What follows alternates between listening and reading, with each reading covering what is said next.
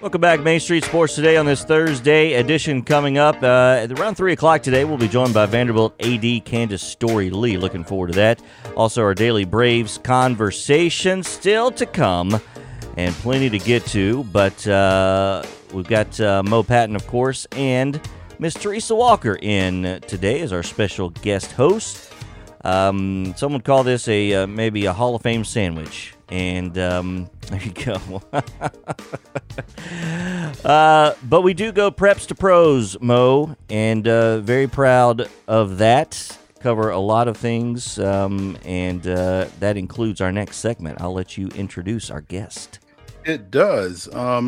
Visiting with us here on Main Street Sports Today on Coach's Corner, presented by From the Heart Cafe over in Chapel Hill, our friend Renee Hart and her folks, keeping you well fed. And I've managed to be well fed without getting over there. But JP, we have been remiss in making that trip across. It's been too long. Yeah, absolutely. We need to remedy that real soon. Maybe we'll even take our next guest with us. There you go. Yeah. Paul Lamb, Spring Hill baseball coach, and more recently, coach of the 8U Coach Pitch Mules. And he's got the battle wounds to show for it. All over. He is the coach pitcher for the Mules. How does one get nominated for that? Is that like catching used to be the last person that didn't step back, or how does that work? The other, first off, thank you all for having me on. The other dads that helped me, assist me on the team, they will all tell you that none of them want to, nor really can throw good enough BP to give us a chance. We let some of them try out, and we kindly said, okay, you go to first, you go to third, you guys do a great job. But, that's where it comes in. I mean, I throw literally every single day of my life. So it was just natural that was going to be the position. And it wasn't that bad when they were 7, but now that they're 8, getting a little bit older, a little bit stronger, now it's becoming a little bit more of a issue getting out of the way, so to speak. Exit velo. It's climbing every day. Have you considered an L screen, Coach? Yeah, we've got enough land here in our backyard that we just put in a cage, and now we're working on putting in an entire infield. And I've brought home one of our old L screens and fixed it up that we don't use at our facility anymore, and it's already helped save my life more times than not. It sounds like you've taught Lake a little too well. Yeah, I mean, he's trying. We talk about going back up the middle a lot, and he sure listens well. So you got to love that. Paul, I appreciate you allowing us to do the article that is on the website right now, mainstreetmurray.com, on your youth league coaching adventure, I guess. Yeah.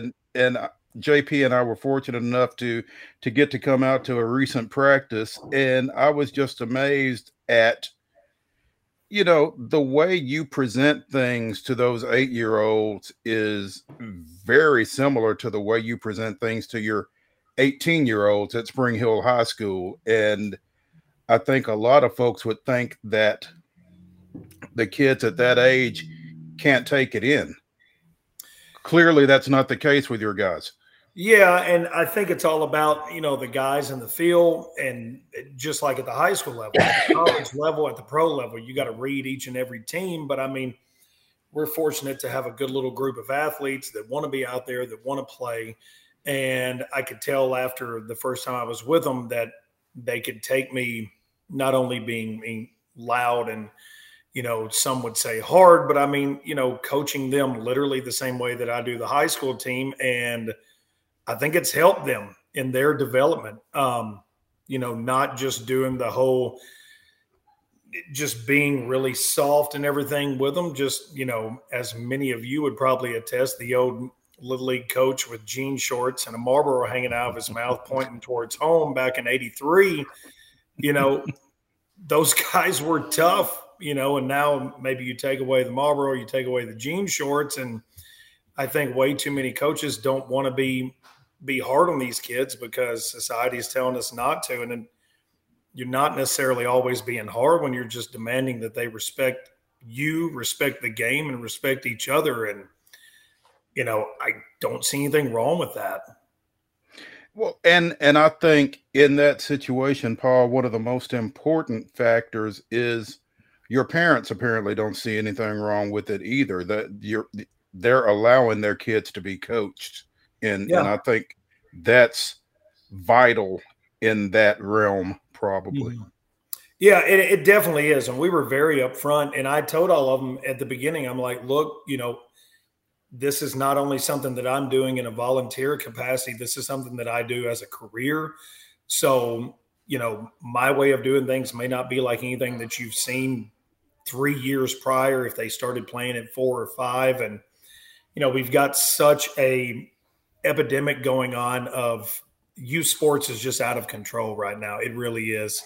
Some would say, well, you're saying it's out of control, but you're also contributing to the monster that is out of control. And I could see that side of it as well. But I think with me being in the career choice that I am, that I can try to at least make sure that I'm doing my part to keep those kids safe and to keep them enjoying the game.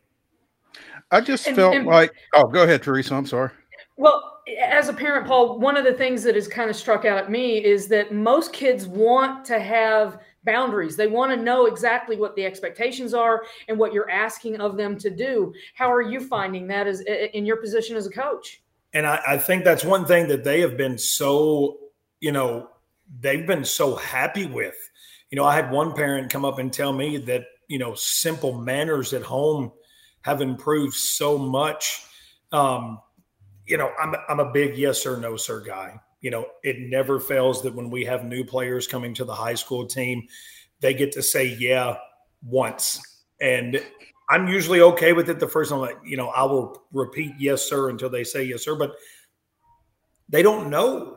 And now these kids at 8 years old, when they go out to a restaurant and maybe that waitress sits down, their drink and their water or whatever, and they say thank you and yes ma'am and please and all that. I mean, that means so much more than turning a double play at 8U or hitting the ball in the gap at 8U. I mean, that's, it's cliche and all that, but we're trying to teach them so much more. And the boundaries that they are giving, hopefully they can take that with them to 5th grade, take it with them to high school, take it with them to their freshman year of college, their first job. And it's not cliche to us. That is why we do what we do. Paul Lamb, our guest here, Coach's Corner, presented by From the Heart Cafe. And Paul, one thing I noticed at practice was the pace of practice with these young guys, and as Mo talked about with you earlier about the way that you coach them.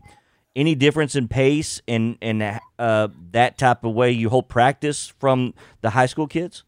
No, honestly, no. And once I made the decision to do that, I've never backed off with it. If I tell my high school guys and I tell our young guys that if I don't bring the energy, how can I expect you to? If I don't go home from practice, whether it be the high school practice or the youth practice, literally, how can I expect them to give me everything that they have? I mean, I'm physically exhausted at the end of every single practice. I really am. And I don't feel like if I've not given them everything I've gotten, then I shouldn't not feel that way. So, it's full tilt, it's high energy, it's nonstop, because baseball is boring, very boring to a lot of people. So, when they're not just having to stand around and they're constantly moving, to me, it makes them want to play the next year. And that is our ultimate goal, is to continue to want them to play. I've coached some summer league ball, not nearly to this level, but that's always been my thing. If they got better and they want to play the next year, you've pretty well done your job. And I'm sure that all of the 8U Mules will be playing next year as well. Paul Lamb, coach of the Spring Hill baseball program. state championship coach Paul Lamb, by the way. So again, I really hope those parents and those kids appreciate the resource that they had at their disposal as far as that goes. And we certainly appreciate having you on with us here on Coach's Corner, presented by From the Heart Cafe. Thanks for your time, Paul. Thank you, guys. Appreciate it. All righty.